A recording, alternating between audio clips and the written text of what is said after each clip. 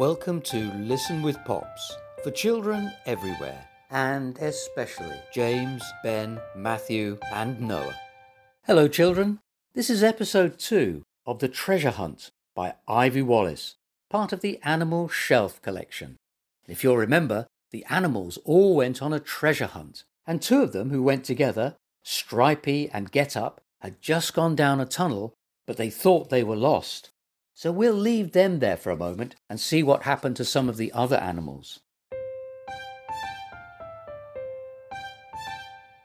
So meanwhile, Woeful had climbed up onto the garage roof. His friend Jick the Jackdaw stowed treasure under a broken tile. "Found anything new recently?" asked Woeful.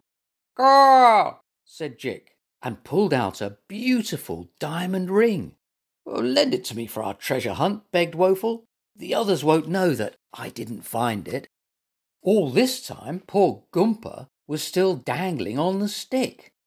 He couldn't get down, and he grew more and more furious. "Someone should come and look for me," he fumed.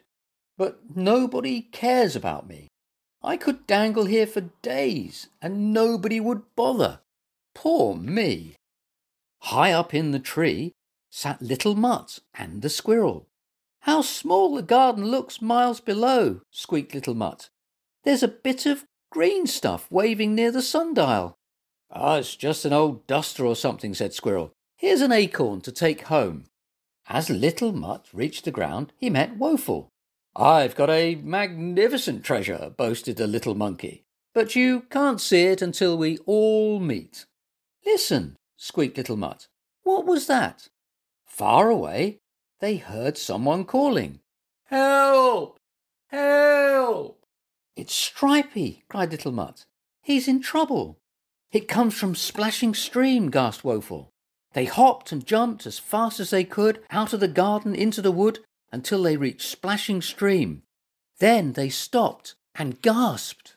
There were Get Up and Stripey in a cave on the other side of Splashing Stream, and they had a mysterious padlocked box. "We found treasure, but we got lost in the tunnel and came out here," explained Get Up. "We'll get lost if we go back into the tunnel," called Stripey, "and we can't get out this way because of the water." "I know," cried Woeful. "We'll go to the trap door and call down it. Then you come towards our voices. We'll soon have you out." He and Little Mutt raced for the trapdoor and knelt down on the path. "Stripey!" they yelled. "Get up!" This way, called Woeful. Soon they heard the little animals answering, "We're coming!" At last the 2 shadowy forms carrying a shadowy something came trotting along the shadowy tunnel. "Lend a paw!" cried Stripey. With much pulling and tugging, they heaved the mysterious box up onto the path. "Hello, animals," cried Timothy, coming out to play. "What have you got there?" "Treasure," they told him. "That's Dad's cash box," shouted Timothy. "It was stolen last year. The burglar must have dropped it as he ran away. You are clever animals." Stripey and Get Up beamed with pride. Timothy rattled it. "Listen, it's still full of money." I found treasure too," squeaked Little Mutt, showing them the acorn. "Well, wait till you see my treasure," boasted Woeful, smiling from ear to ear. "It's far better than yours." Took off his hat and felt for the ring, and there was nothing there. "It's gone," he gasped. "It must have fallen out. It was a beautiful diamond ring." "Rubbish," said the others. "You're always pretending, Woeful. Let's go and tell Timothy's dad we found the cash box." Woeful crept away. "They won't ever believe I found a diamond ring," he thought sadly. "I'll never be able to find it again. It must have dropped somewhere, but it could have dropped anywhere." Little Mutt bought Woeful a sandwich and tried to cheer him up. "It was fun seeing the garden from the top of Squirrel's tree," he told him. "I could even see an old green duster near the sundial." But Woeful didn't answer.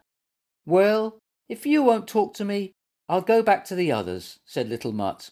But do come in for tea, Woeful. When Woeful joined the others, Goompa was still missing. Now, Goompa and Woeful quarrel quite a lot, but they are really best friends.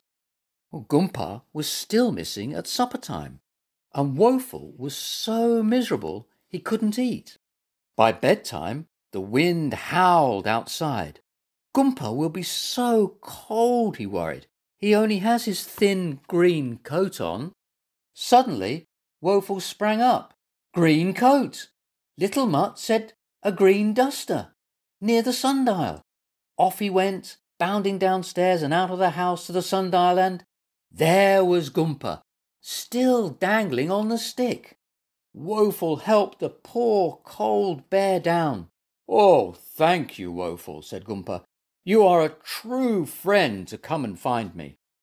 The little friends walked arm in arm down the path, and Woeful told Goompa about the ring he had found and lost.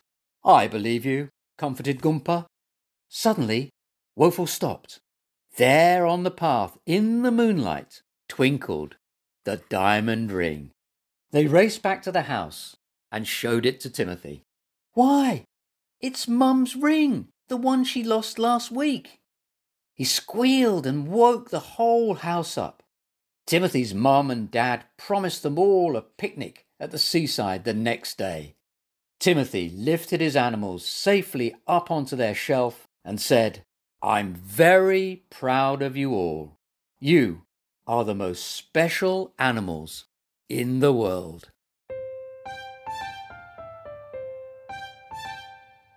And that's the end of the story, The Treasure Hunt. Well, it all ended very happily, didn't it? And I wonder, what would you do if you went digging for treasure? What would you like to find? Would you like to find a diamond ring, an acorn, or perhaps a cash box?